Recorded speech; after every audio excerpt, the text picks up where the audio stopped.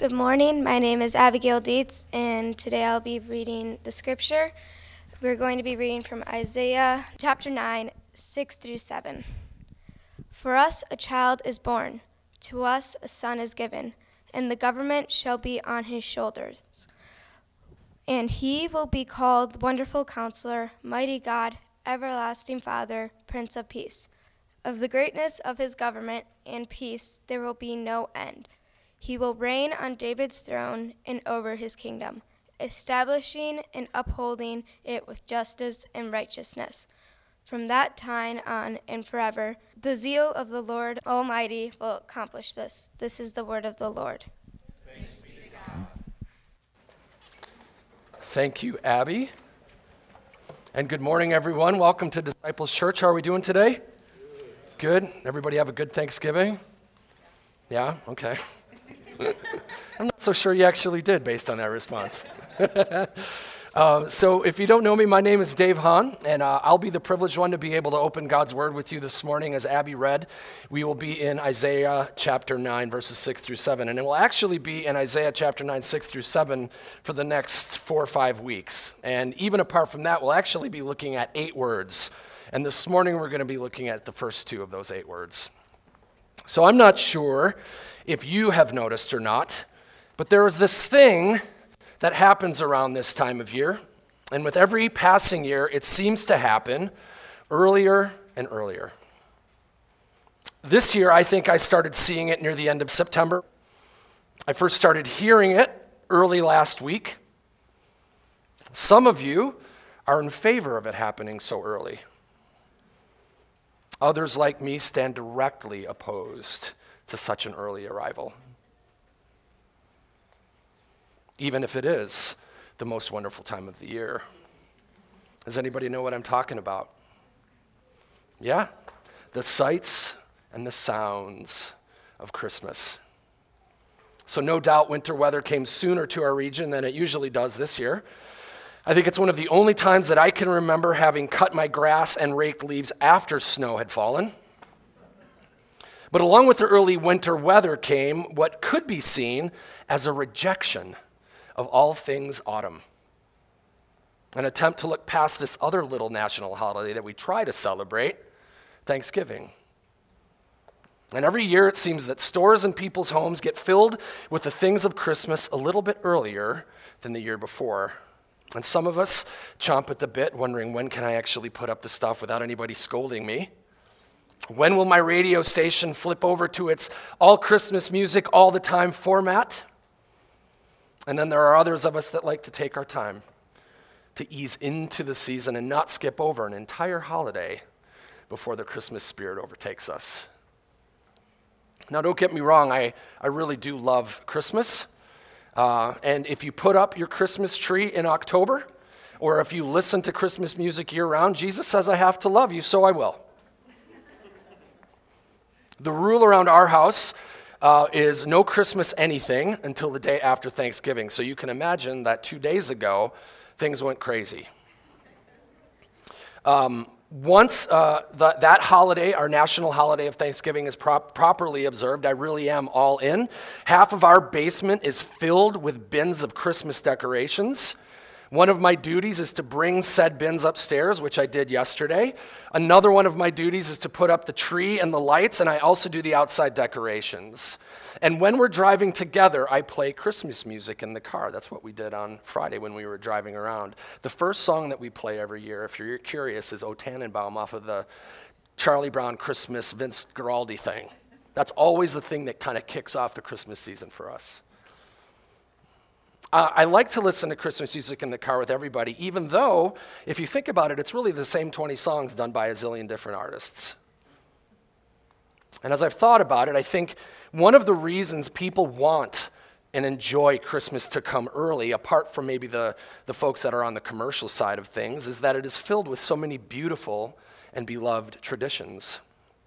Traditions that capture our hearts, traditions that really fill our senses. But if you were to do research around some of the most beloved Christmas traditions, you would discover that many of their origins are not as romantic or as inspiring as maybe we would want them to be. Many of our favorite traditions have very simple beginnings. Some of them, honestly, are godless and pagan. And some of them, it's hard to tell how it began or even why it's continued. For instance, we do know that both pagans and Christians have used evergreen trees to celebrate this time of year. Pagans first used evergreen branches to decorate their homes during the winter solstice to remind them that spring was coming. Now, conversely, there is a legend which says that the first person to bring a Christmas tree into a person's home, and it was his own home, is Martin Luther. That one night before Christmas, Luther was walking through the forest and he looked up to see the stars shining through the tree branches. It was so beautiful that he went home and he told his children about it, said it reminded him of Jesus who left the stars of heaven and came to earth at Christmas. And so he cut a tree down and he brought it inside. Now maybe that story is true, but maybe it's not.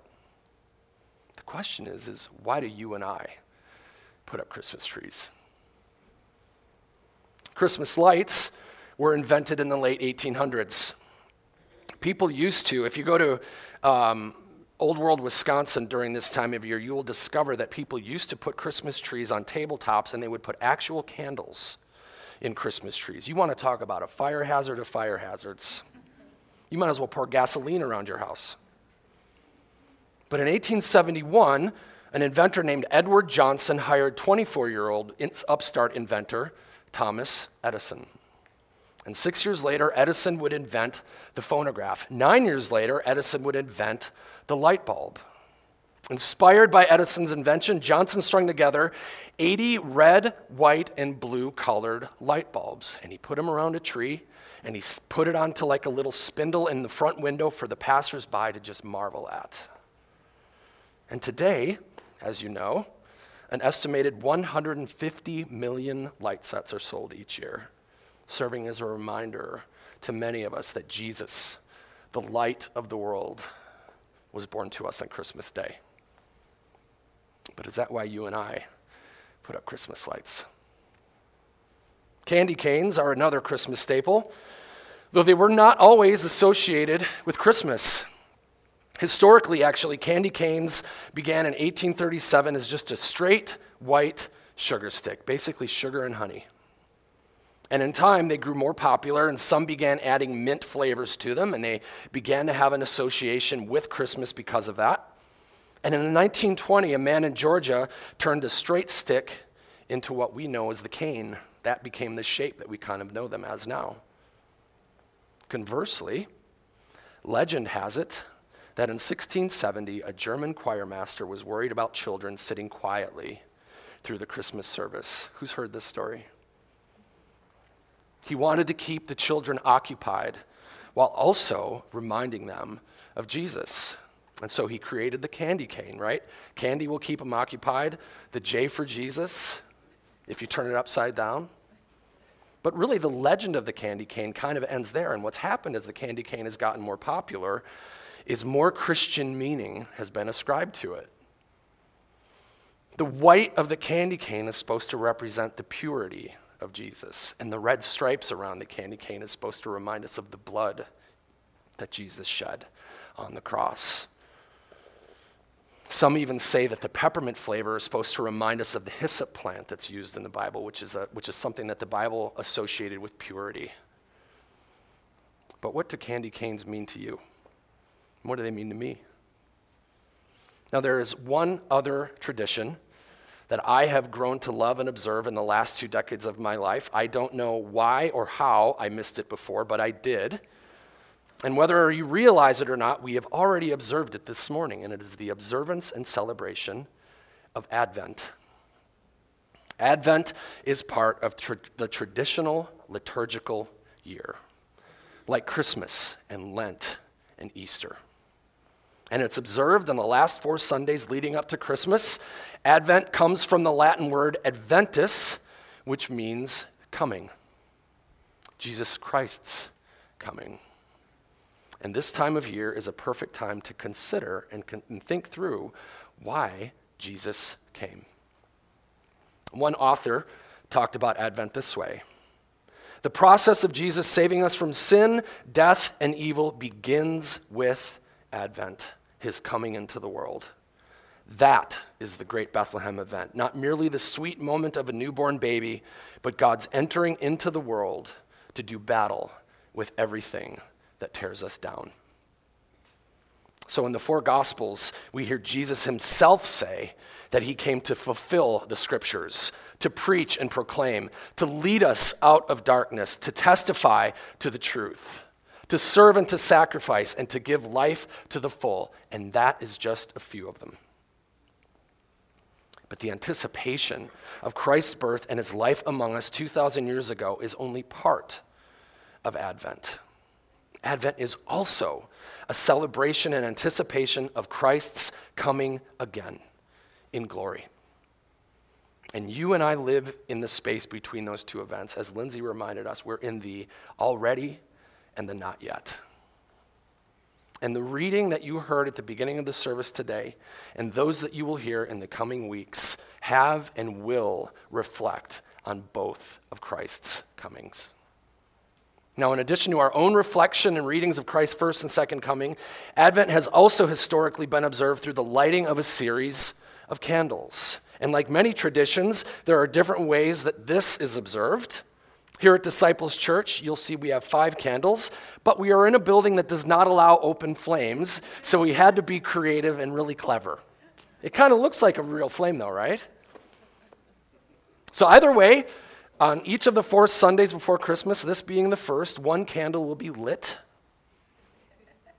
And the center candle, called the Christ candle, will be lit on Christmas Eve in celebration of his birth. And so each week as you come and worship with us, let the candles and the songs and the readings serve as a reminder to you that Christ has come and he will come again. See, we each have traditions, observances, and celebrations that we hold dear and participate in, whether it be a cultural thing or whether it be a personal thing for us. Probably none so more than at Christmas. And I am not trying to steal their meaning or significance from you this morning. So if the candy cane thing was truth to you, I'm sorry. Remember that time that Dave ruined Christmas? That's not what I'm trying to do. Rather, my hope is to encourage you and prayerfully reframe the conversation this way. Whatever traditions you observe and celebrate, spend time this year focusing on why you're doing them, regardless of their origins. Traditions can become dead and meaningless unless we understand and consider and remember what or who they point us to, no matter how pure or questionable their origins.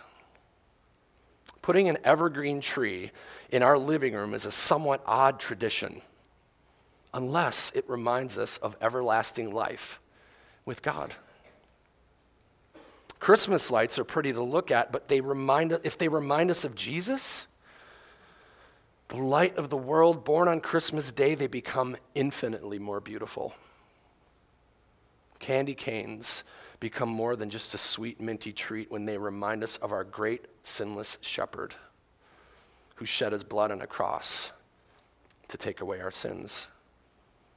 And it is the wonderful Counselor, everlasting Father, mighty God, and Prince of Peace that our hearts and minds need to be reminded of, because we can so quickly forget. See, Jesus is the why and the what of Christmas, and all of its best observances and traditions point to him. So over the next 4 weeks and on into Christmas, we'll be looking at Isaiah 9, verses 6 through 7, which is all about Jesus. And in Isaiah 9, we get descriptors of who our Savior, God's Son, would be and what he would do, so that when he appeared, we might recognize, worship, and follow him. Verse 6 of Isaiah 9 reads, "And he will be called Wonderful Counselor." So what is meant by the word wonderful here in verse 6? Well, like all four of the unique identifiers and attributes in this passage, our modern day understanding of this word might not be helpful in understanding what the original author intended, because when we say wonderful, we tend to mean really, really good. Man, that was great. Maybe we're talking about a performance or a piece of art or a meal that we have had or the news that we have just heard. That's how we use wonderful. But does that definition do justice to Isaiah's chosen subject? Is that what he was trying to communicate? The word wonderful, translated here, comes from the Hebrew word Pele. Pele is part of a word set that is used 80 times in the Old Testament. It is a word that refers to the Lord himself and his works. Never, ever attached to man's accomplishments. And according to one commentator, Pele is the nearest Hebrew word that we have for supernatural. Listen to how David used it in Psalm 139, just to get an idea of its context. Verse 1, O Lord, you have searched me and known me. You know when I sit down and when I rise up. You discern my thoughts from afar. You search out my path and my lying down and are acquainted with all my ways. Even before a word is on my tongue, behold, O Lord, you know it altogether. You hem me in, behind and before, and you lay your hand upon me. Such knowledge is too wonderful for me. It is high. I cannot attain it. Wonderful is used in Psalm 139, in Isaiah 9, our passage for today, and dozens of other places in the Old Testament refers to works and wisdom that is beyond human explanation. It is high, David says, and we cannot attain it. Wonderful is something out of the ordinary, and it has overtones of deity. This is a God thing. And wonderful is how the Christ child, born in a manger 2,000 years ago, would be defined. And this definition of wonderful carries over into the New Testament, even though the original words are different. Listen to its context in Matthew 21, verses 14 through 15. And the blind and the lame came to Jesus in the temple, and he healed them. But when the chief priests and the scribes saw the wonderful things that he did, and the children crying out in the temple, Hosanna to the Son of David, they were indignant. Such wonderful things caused indignance in the religious leaders. These were God things. In Matthew 21, verse 42, Jesus said, the stone which the builders rejected has been made the cornerstone. This cornerstone came from the Lord and is wonderful in our eyes. Wonderful things get our attention. They defy logic, and they leave us almost speechless. Wonderful not only expresses what God does, but who he is. And he will be called Wonderful Counselor. So what is meant by counselor in this verse? The word counselor translated here comes from the Hebrew word ya'atz. And the Hebrew meaning of ya'atz is very close, actually, to our definition of counselor. It means to advise or to consult. And in its Hebrew context, the word association is that of a king giving counsel to his people. Listen to Micah 4, verse 9. Now why do you cry aloud? Is there no king in you? Has your counselor perished? Here's how David used that word in the Psalms. Psalm 16, verse 7 says, I bless the Lord who gives me counsel. In the night also my heart instructs me. Isn't it good to know that God desires and promises to counsel us, to give us wisdom, to advise us? Who could use some wonderful counsel today? What decisions do you need to make today? What wilderness are you in? What fork in the road stands before you? Do you know that God wants to give you wisdom? He wants to show you the way, his way. And he sees it all, and he knows it all, and he has a plan in it all. For your good and for his glory, he wants to let you and I in on that. Now, personally, I love counsel. I need counsel. I would venture to say that as of late, the thing that I've asked for the most from God is counsel, for his wisdom. So full disclosure, I am currently in the strangest season of my career that I have ever been in. I feel like God is moving me on from what I've always done and onto something completely different, and I've had lots of affirmation to that end. But what that thing is, and when that thing is going to happen, and how I'm going to get there is unclear. So I need to trust, and I need to depend, and I need to rely. I need a wonderful counselor. Late last year, both Jonathan and Jessica and Sheila and I, along with other friends, felt called to plant a church. And we're doing our best to lead it. But let me let you in on a little secret. We weren't really planning on doing this. We've never done this before, and we don't really know what we're doing. And so, we have begged God to lead us and to guide us and to counsel us. We have sought the wisdom of godly men and women, and we're absorbing as much as we can, asking God to plant his good, wonderful counsel deep within us. And even more than that, we're asking God to give us the courage and strength to obey what we feel he is leading us into. No matter how afraid we are or how uncertain we may be, we need a wonderful counselor, because not all counsel is good, and certainly not all counsel is wonderful. Do you realize that the sin that befalls you and I and all of mankind and all of the trouble that ensues is the result of bad counsel?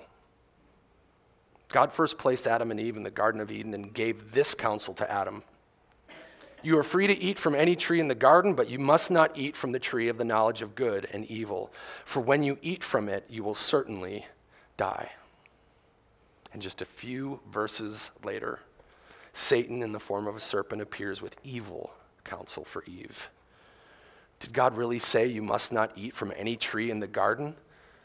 The woman said to the serpent, we may eat fruit from the trees in the garden, but God did say, you must not eat fruit from the tree that is in the middle of the garden, and you must not touch it, or you will die.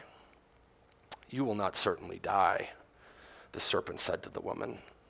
For God knows that when you eat from it, your eyes will be opened, and you will be like God, knowing good and evil.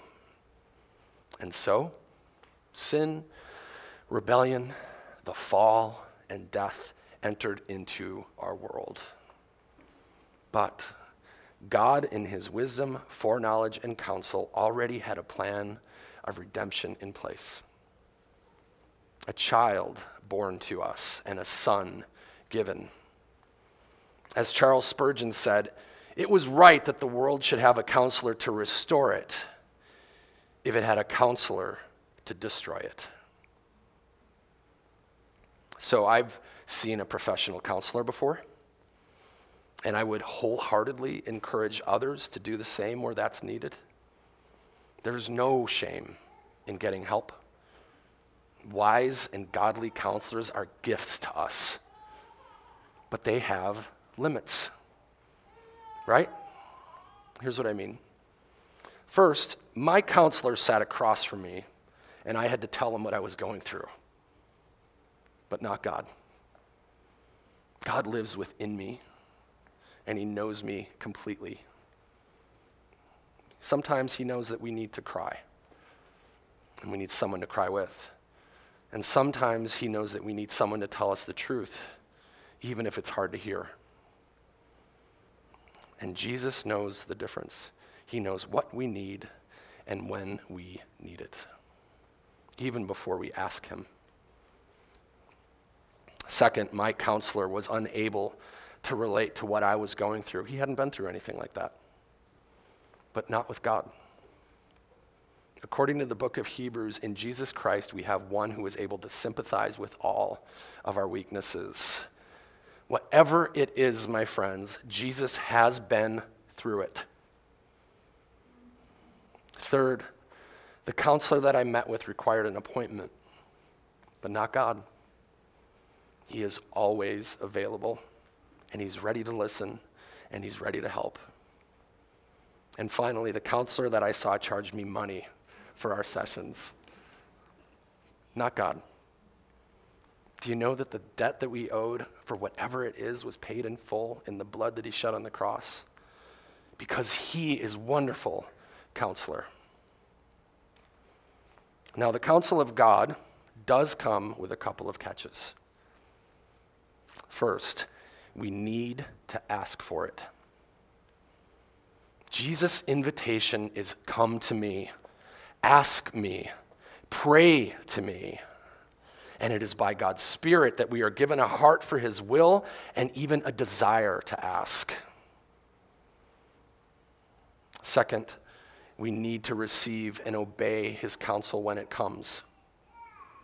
Jesus' invitation is, listen to me, trust me, obey me. I know what's best for you. And as Jonathan preached last week, our ability to receive and obey is Spirit-given.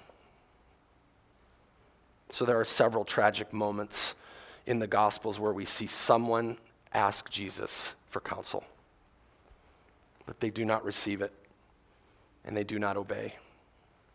They come and they ask Jesus a question. He gives an answer that they don't want to hear, and they walk away. So let me ask you a question.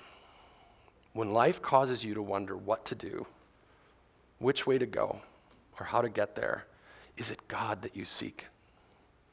Is it his counsel that you desire? Or do you walk away from him and try to figure things out on your own? When God makes it clear what you ought to do or what you ought not do you listen? Do you obey? Are you independent or are you God dependent? Ask yourself this morning, am I truly seeking out and heeding God's treasured counsel, even in the smallest things? You know, God's counsel isn't just for the big stuff. Both God and his counsel are always available to us, and nothing delights him more than his children coming to ask. We find God's wonderful counsel in his word.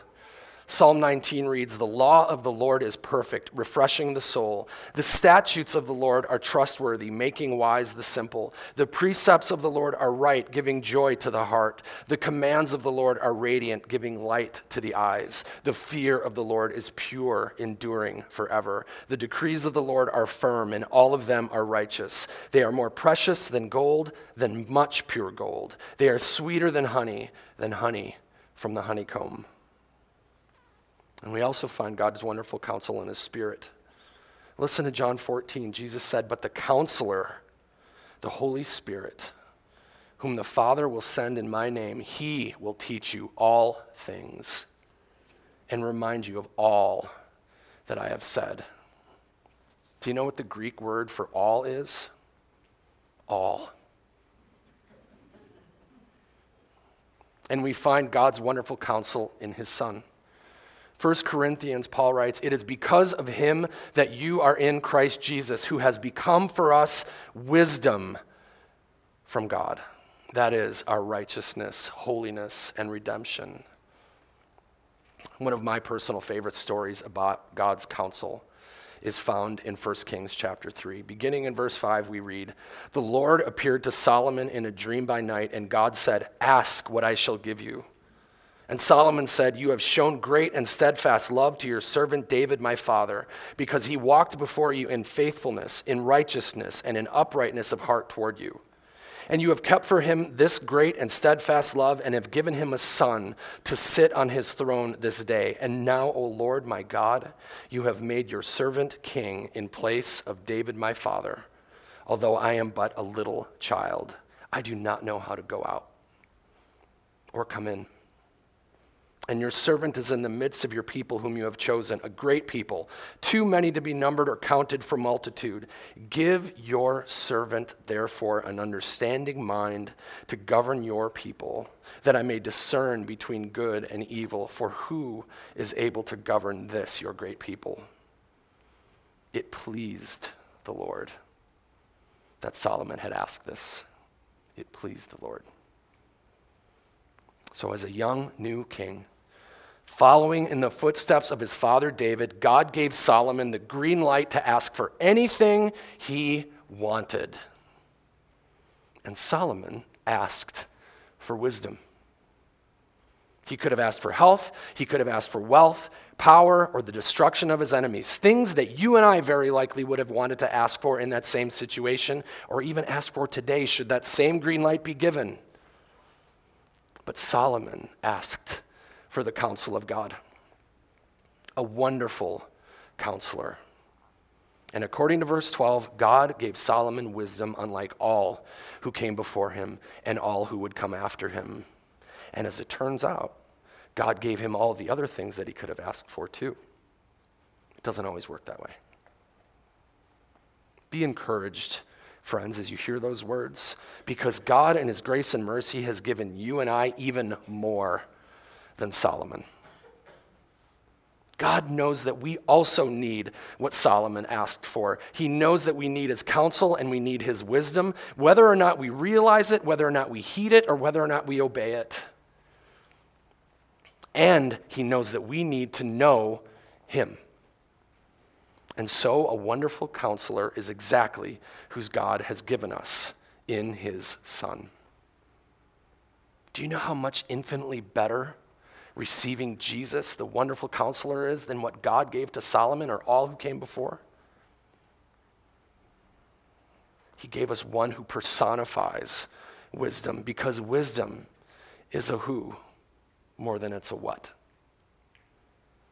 Paul wrote in Colossians 2, "My goal is that they may be encouraged in heart and united in love, so that they may have the full riches of complete understanding, in order that they may know the mystery of God, namely Christ, in whom are hidden all the treasures of wisdom and knowledge."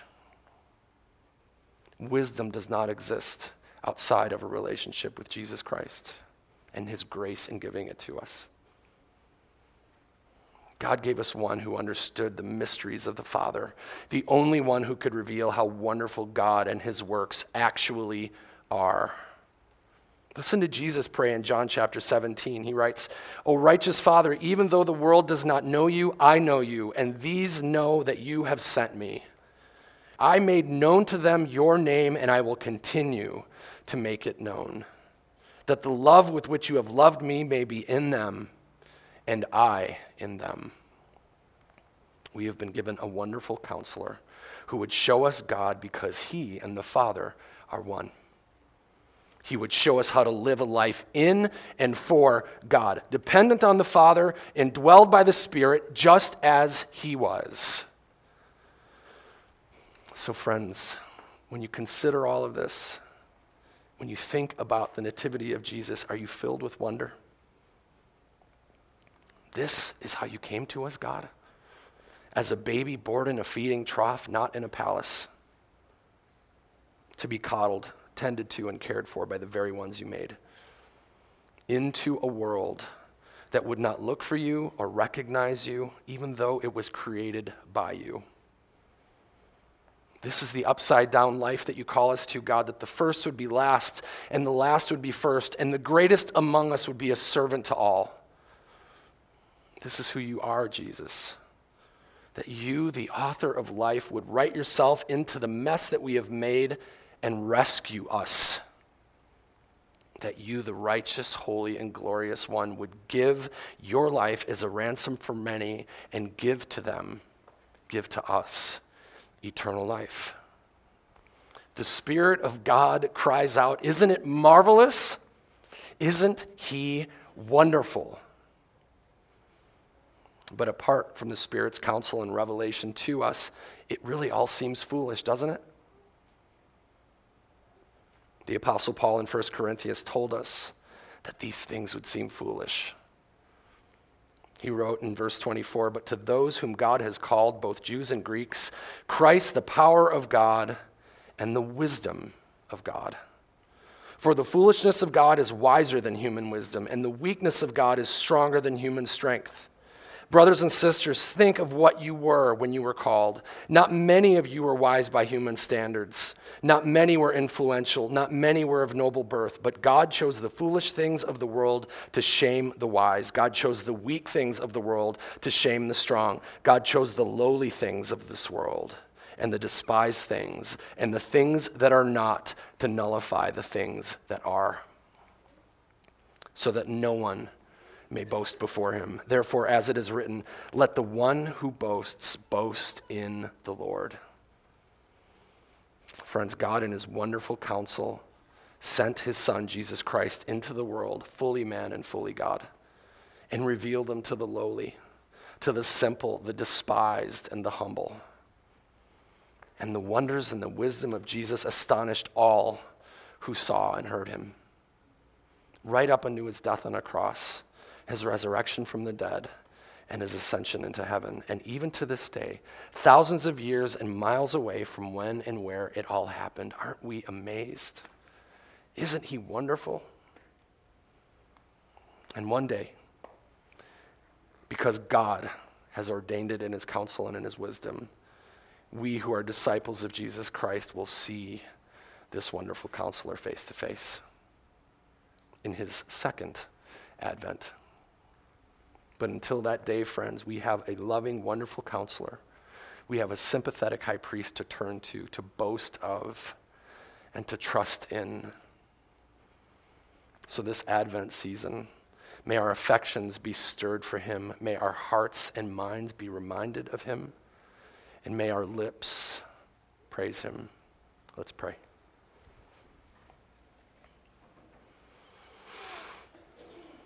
Our gracious Father, we give you praise and thanks this morning for Emmanuel,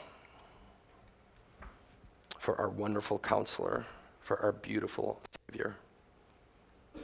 That you, God, in and through your Son and by your Spirit are with us and in us. You came to us in a way we could not have anticipated and gave us what we were not wise enough to ask for. So as we live in this world, remind us that we are not of it, and that our true citizenship is in heaven with you. Let us live well between your two advents, the already and the not yet, remembering that you have already come, and you will come again for those who are yours. What a promise you have given. What hope we have. May we declare the good news of your gospel to those who have not heard or received it. God, would you save the lost? Would you raise the dead? Remind us that it is by grace that we were saved, and it is your grace that we need to extend to others. Lord, our only boast is you. And Father, we confess today that we need Jesus, our wonderful counselor, to be wisdom to us, to reveal the mysteries of this world and the one to come, and to be a light unto our path. Where we are confused and afflicted, would you bring clarity and peace? Where we are haughty, arrogant, and self-sufficient, would you humble us and cause us to rely on you? Let the sights and the sounds and smells and traditions of this Christmas season point us clearly to you, the wonders of who you are and what you have done in Jesus. Remind us that the baby born in a manger was in fact born to die in our place, that we might stand righteous before you and have eternal life. We long to be where the praise is never ending. But until that day, Lord, would you love through us and live through us and lead through us. For your glory we ask and pray. In Jesus' name, amen.